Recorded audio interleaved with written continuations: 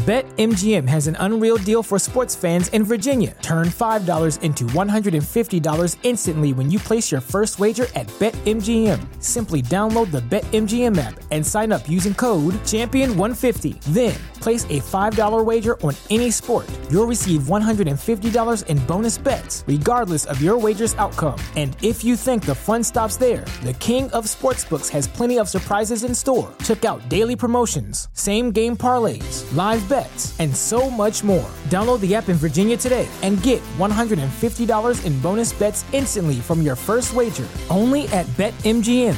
BetMGM and GameSense remind you to play responsibly. See BetMGM.com for terms. 21 plus only. Virginia only. New customer offer. Subject to eligibility requirements. Rewards are non-withdrawable bonus bets that expire in 7 days. Please gamble responsibly. Gambling problem? Call 1-800-GAMBLER. Promotional offer not available in Washington, D.C.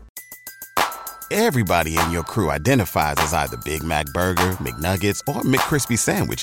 But you're the Filet-O-Fish Sandwich all day. That crispy fish, that savory tartar sauce, that melty cheese, that pillowy bun. Yeah, you get it.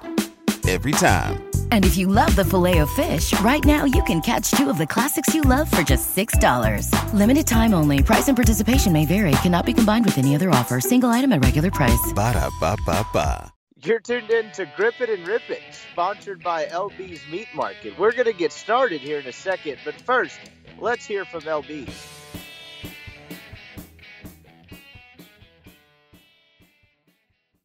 Grip It and Rip It with Brian Scott Rippey is brought to you by LB's Meat Market. LB's, the preeminent butcher shop in Oxford, Mississippi, the place to go for any and all of your meat needs.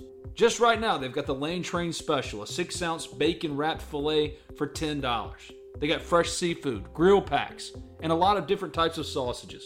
Put simply, if your grill is in need of meat, the only place to go in Oxford, Mississippi is LB's Meat Market. Give them a call today at 662-259-2999. That's 662-259-2999. Stop by and see them at 2008 University Avenue. That's just across the street from Kroger. It's LB's Meat Market, your butcher shop in Oxford, Mississippi.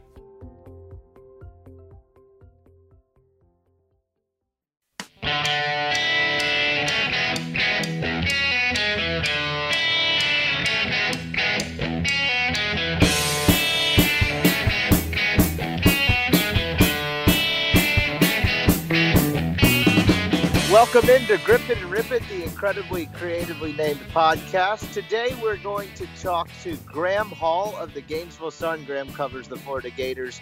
We got into Florida's issues running the football last year, what he kind of thinks of Ole Miss's quarterback situations, Florida's expectations for the season, all kind of stuff. Great interview, about half an hour long. Got into a bunch of different stuff. Really great stuff from Graham. Appreciate him joining us. But before we get started, I guess I'll kind of explain what this podcast is going to be. It's just going to be kind of Ole Miss at a broader angle. Each week, Ben's still going to be doing his normal talk of champions, but on the days in between, I'm going to be talking to different people. We'll probably do an opponent-centric pod early in the week. We'll still do our fresh cuts presented by LB's on Friday with Greg the Meat Sharp, and then we'll do a post-game pod on Saturday reacting to whatever just happened in the Ole Miss game. It promises to never be dull. That is for sure. But anyway, that's kind of what to expect on this pod. We'll go ahead and get started. It is sponsored by LB's, and here is Graham Hall.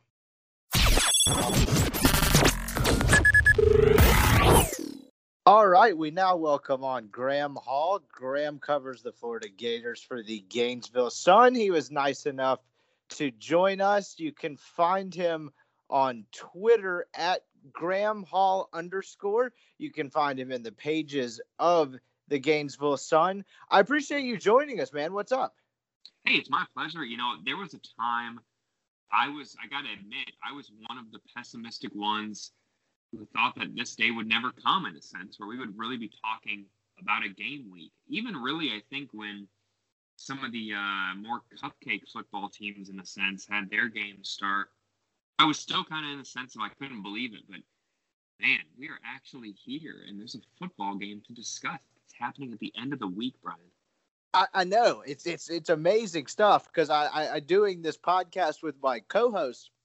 We kind of split it up and made it a little more frequent once the season is now getting going. But for a while we were 3 days a week, just feel like it was Groundhog Day, talking about the same stuff over and over again. And now you kind of have actual football to discuss, and it's definitely never taking it for granted again. I was kind of in the same boat. I was just more always in the camp of like, I really don't know. There's no outcome, I guess, would surprise me. My gut always tried to tell me, like always kind of told me, like, despite it being like, no matter how bad it looks optically, they're going to try to get something done because of what's at stake financially. Then you had that kind of weird weekend in August where it really seemed like it was down the tube, but we are here. We've made it somehow. This is year 3 of Dan Mullen, which honestly, I was talking to some people earlier in the week, just kind of around Oxford, just getting a feel for people's thoughts on the game.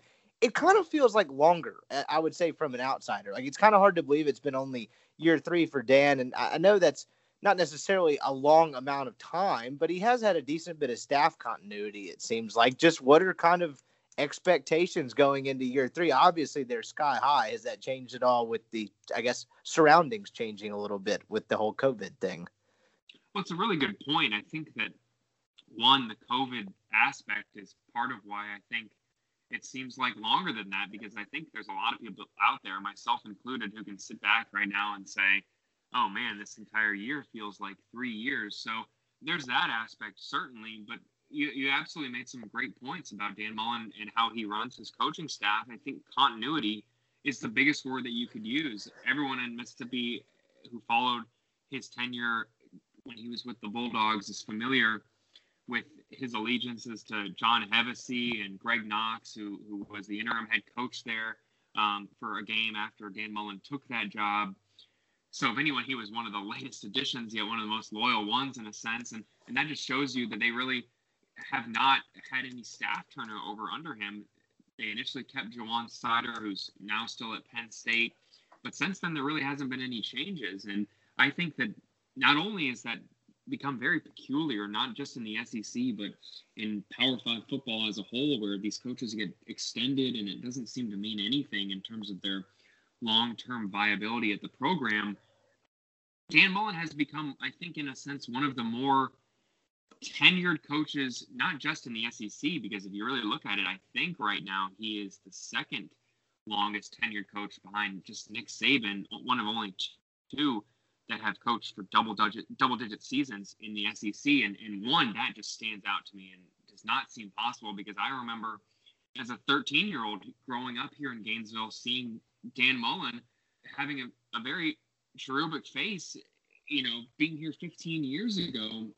So to see him now have double-digit head coaching appearances under his belt in the SEC just seems wild to me. As for his legacy or his tenure here in Gainesville so far, I think there are a lot of people who, I definitely don't want to say running out of patience, but this year it seems to be kind of a prove-it year in a sense for Dan Mullen. For a long time, Gators fans were pointing to that really easier schedule where it was just Georgia and LSU, 2 teams that had lost a whole lot from last season. And then the pandemic hit and every schedule gets rewritten. I think that, in a sense, the expectations have been changed a little bit, because if Florida didn't win this season, there was kind of an expectation of not now, when. But this year, I have a tough time seeing so many things that were certainties happening this year. Strong defense in the SEC, solid conditioning, everything that we've come to expect is kind of going to go out the window because of this pandemic era. Yeah, it's going to be strange without a doubt, and I just wonder how it, like, from an Ole Miss perspective, it's kind of hard to put any sort of expectations on this season, because Kiffin didn't really get any of his guys on the field for the first time, until early August, and so it's just kind of like, I think it's just kind of wait and see what it looks like. Whereas Florida, to your point, for as much pub as Texas A&M gets, and this being the quote-unquote year under Jimbo Fisher, the team that really actually seems legitimately prepared to kind of take a step or launch, for the lack of a better cliche, particularly in normal circumstances like pre-COVID, always seem to be Florida. I mean, you've got the veteran quarterback coming back. You lose a decent bit on the defense in the 6 starters, but like this is a team last year that won 11 games, and one of their 2 losses was to LSU. And that game, now looking back at it, LSU beat the hell out of pretty much everyone they played, and I'm not sure anyone really gave them a better game than Florida, particularly considering it was in Death Valley. I mean, this kind of feels like this is like you said, if not now, when? I guess my question at the end of all this would just kind of be, if they are able to win the East and take that next step forward, it's because of what? Is there any one particular aspect of this group that you're looking for this year? I think the biggest thing that is still a question mark for me in terms of this Florida Gators team, I hate to say running back recruiting, because I don't think that that's necessarily fair. Because when you look at the roster, 5 very capable backs, 1 former 5-star back in Lorenzo Lingard, and he's not even projected to be one of the top 2 backs come Saturday. So that just seems kind of like a cop-out in a sense. But really, it does come down to recruiting for Florida. As much as Dan Mullen and the Gators love to say, well, our rankings are different than 24/7 rivals, so-and-so and so, they can't necessarily, stand on that when they are still losing games to teams that have a higher blue chip ratio. What else are you going to put it on? You're not going to say it's coaching, and you're not going to put the blame on your players, but that's really kind of one of those unspoken factors in a sense. I think the Gators understand that if they are going to crack the CFP, they're going to have to recruit like a top 5 team. And when you look at the rankings, the last couple of years, you have seen number 1 running backs, top running backs from the state of Florida, leave the state, whether it was DeMarcus Bowman going to Clemson last year, who was the top running back on Florida's board, or the year before, Trey Sanders ending up in Alabama, despite Florida really going after him as much as possible, and even taking his brother, Umstead Sanders, as a preferred walk-on. Actually, he got added to scholarship. I shouldn't even say that. Florida has to, I think, hit these blue chip targets at a higher rate. Now, they certainly have by getting Jason Marshall recently, Corey Collier, 2 of the top guys left in the state that they could have got this class. But that really is the big thing for Dan Mullen and the Gators. The offensive line, everything we kind of just said about development, there were so many people that just expected that the offensive line was going to take a huge leap from where it was last year, and that as a whole, Florida's running game would benefit. I not to play devil's advocate in a sense or be a downer, but that was only really contingent upon that group getting a full spring and being back in the weight room and building chemistry and adjusting to those pieces that they added. The way the SEC did the schedule with the 20-hour rule and the ramping up and the ramping back down, teams really have not had as much time to gel, get the rust off, and have that actual improvement period that would be so necessary. So I really am curious if we are going to see a Florida team that looks much better from the one last year, where the offensive line is much improved, or the wide receiver unit, which lost a lot of personnel. 4 rookie wide receivers made NFL rosters. If that really is going to be an issue for Florida in the passing game, I don't know. There is a lot more unknowns heading into Saturday. But if I had to say one thing that Florida can absolutely do to benefit this team in the future, they're going to have to start hitting those blue chip recruits at a higher rate. Yeah, you bring up a good point, because I think obviously like Mullen's built up enough of a track record as an SEC head coach where, and particularly with the brand of football he played at Mississippi State, it's kind of like, oh, well, they can run, but can they throw? Which was actually not the case at all with that team last year. Well, they were right at 300 yards a game through the air. And it was shocking to me to look back and I kind of double take seeing a Dan Mullen team average, 130 yards on the ground for a season. I mean, in 2018, it was right at about 220 and 220. I imagine they're trying to get back to some semblance of balance there, particularly since that kind of spread run option stuff is Mullen's bread and butter. Do you think they get back to more something like that? And I guess the second part of that question, how much of it was it Kyle Trask? Because he had like a kind of a mild injury against Auburn or something, I want to say. How much did that affect what they were able to do in the run game? And do you see it changing this year?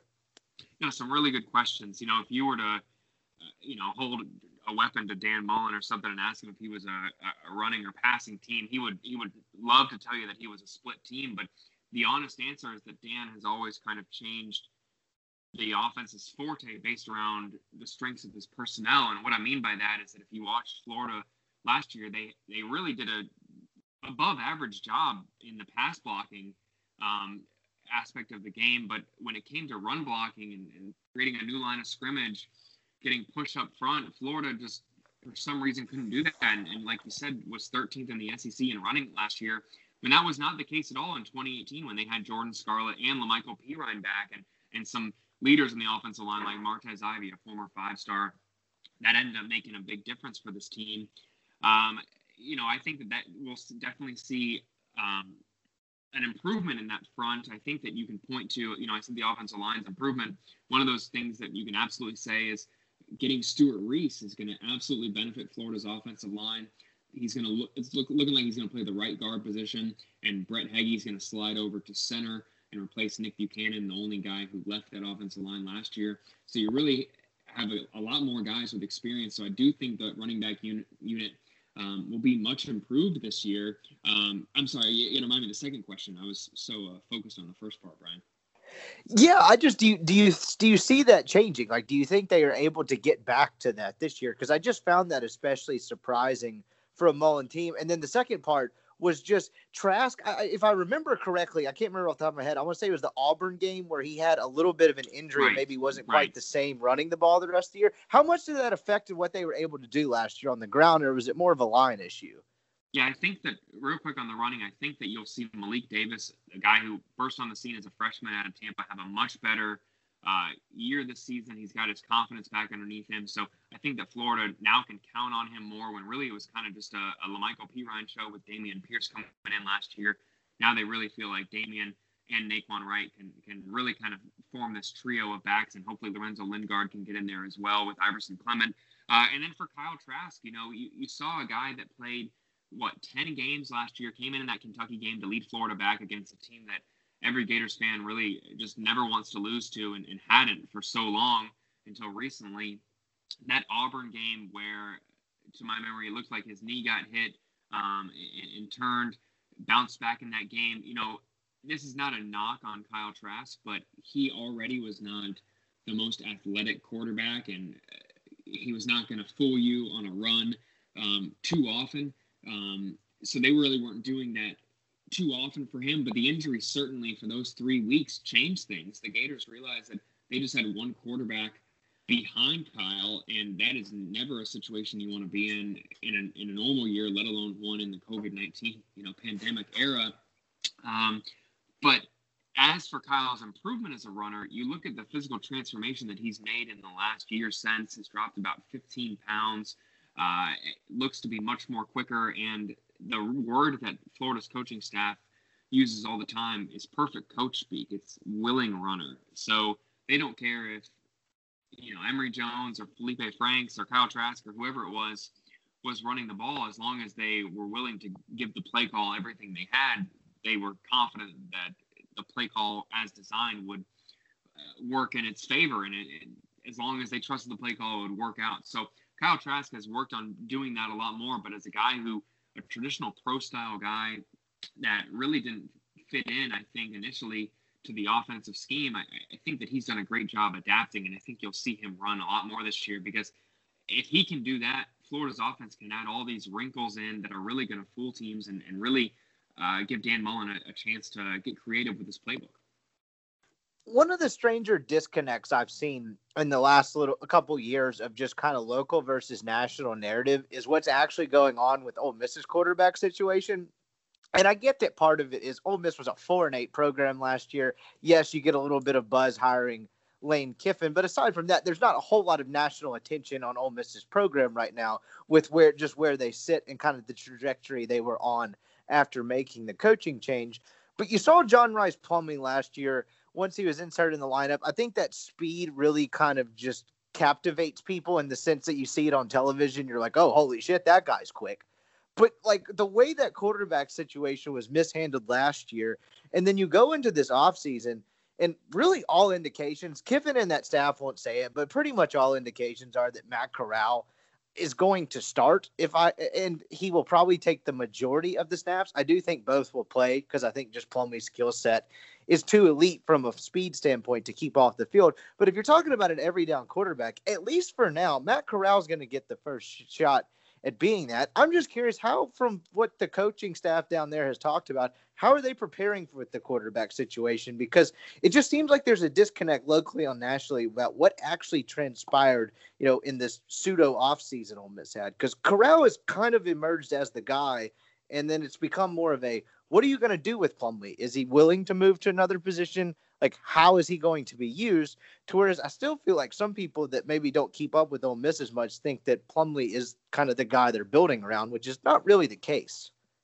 A great question. And, I'm actually kind of, I don't want to say offended, but I'm really surprised that the national intrigue is not there for this game. When you not only look at the quarterback position, you factor in Dan Mullen's return to the state. I fully expect that, the 15,000 people are going to be booing him. I think he's expecting that as well. And not only is Matt Corral going to be hoping to beat the team that moved on from him, whatever you want to call it. He moved on. Yeah, exactly. Kind of the right, classic, go in a different direction. And then you add in the other factor of a team always getting hyped up to play for a new coach because they want to start things off on the right foot with Lane Kiffin, Matt Corral's emergence. I mean, there's a lot of Gator fans, I think, that have it wrong, that think that Matt Corral is not going to become a legitimate SEC quarterback just because of the glimpses that they saw last year, which that is utterly ridiculous if you ask me. I think that he absolutely has a hell of an arm and is going to make it with the right coaching staff around him as long as he continues to develop. It's clear from what I've heard, and you obviously have a lot more insight in this, that what he brings to the position may benefit what Lane Kiffin's trying to do a little bit more.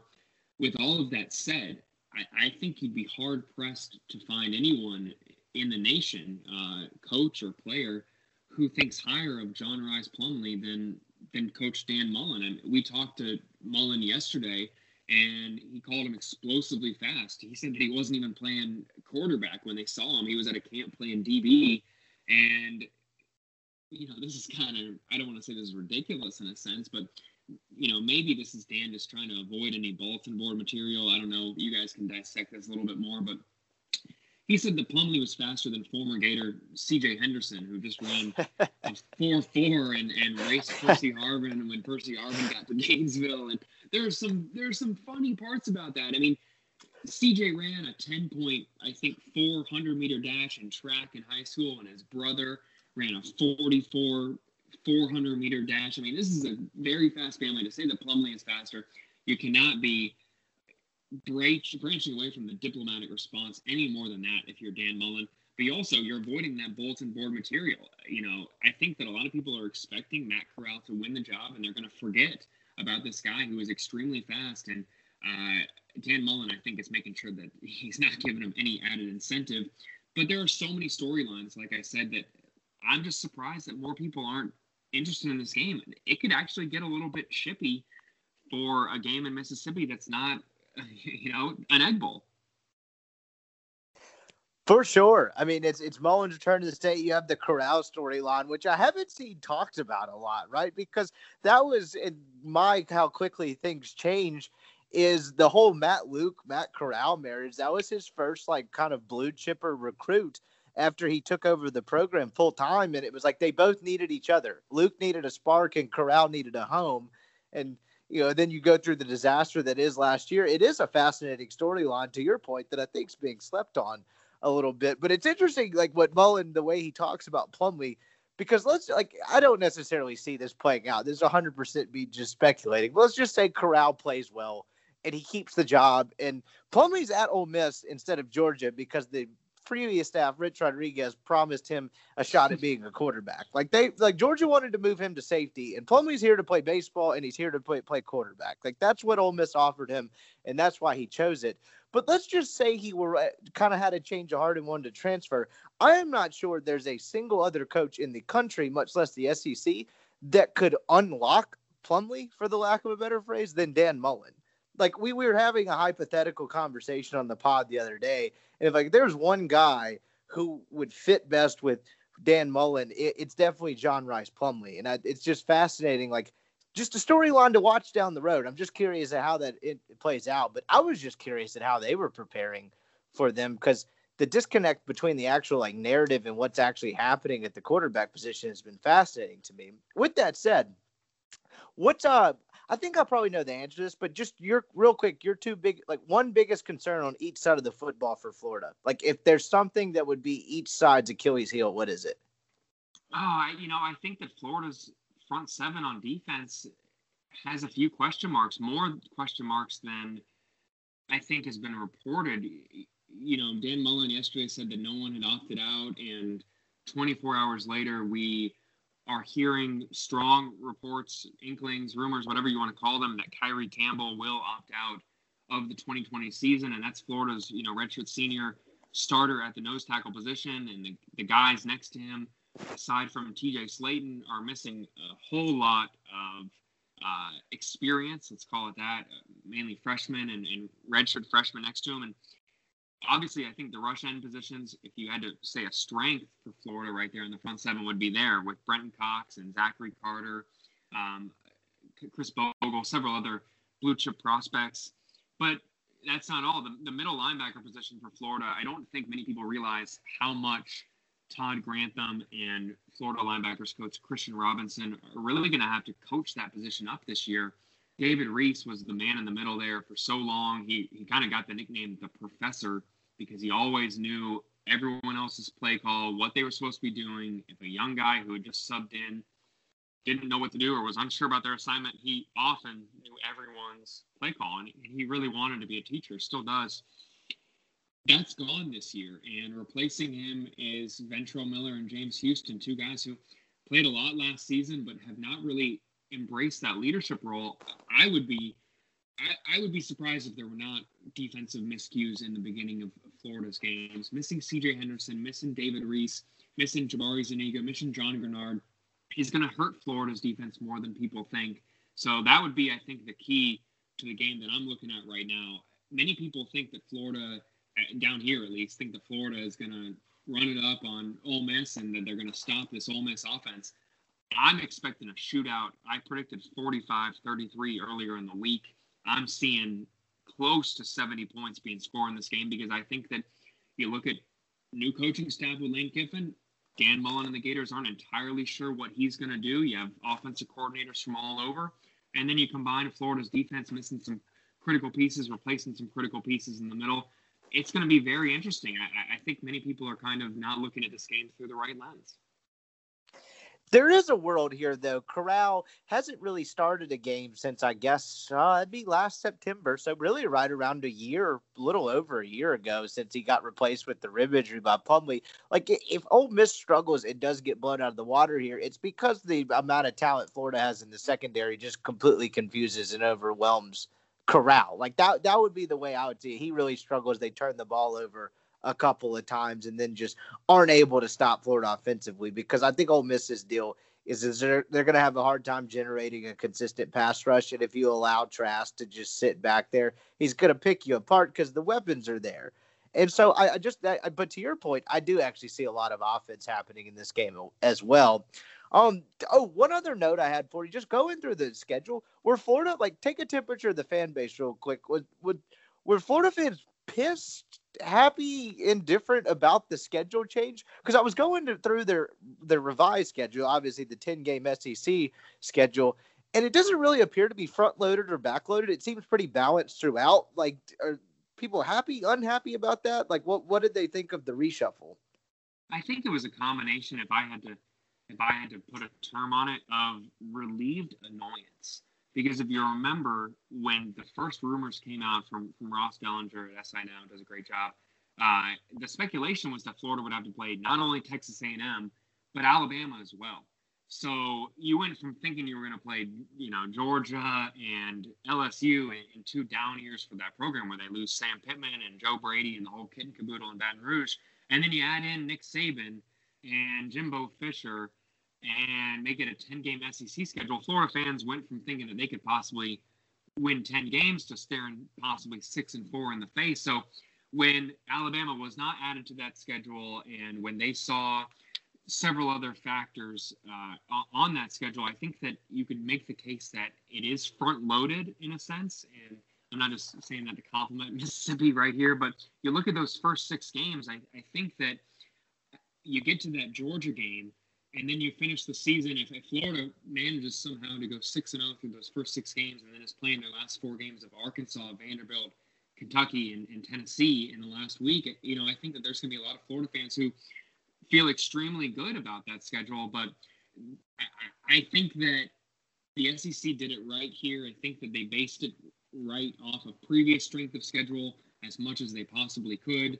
But as we all know, I think politics probably came into play here, and there were some games here that I think that Florida 80 Scott Strickland wishes were at different dates or at different times, or not away games based on some of those patterns that we've seen throughout the country. But I think the Florida fans are pretty happy with their schedule, aside from adding that Texas A&M game. If you had to ask me what team I think is poised to make an LSU-type leap this year, where they suddenly are ultra competitive in the SEC West, I think that Texas A&M has the possibility of winning 8 games this season. And that means that you're talking about Florida playing them in the 3rd game of the season and then playing LSU and Georgia within a month span. So there is a possibility that this doesn't go the way that Florida fans see.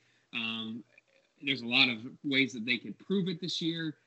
But I think adding that Texas A&M game, when we look back on it at the end of this year, that's really going to be the one that, if they had to compare the 2 schedules before the pandemic, after the pandemic, that's going to be the one where they say, oh, man, if that game wasn't added in there, what could have been? Because we all know what happens if you pick up an early loss, what it means for the rest of your season.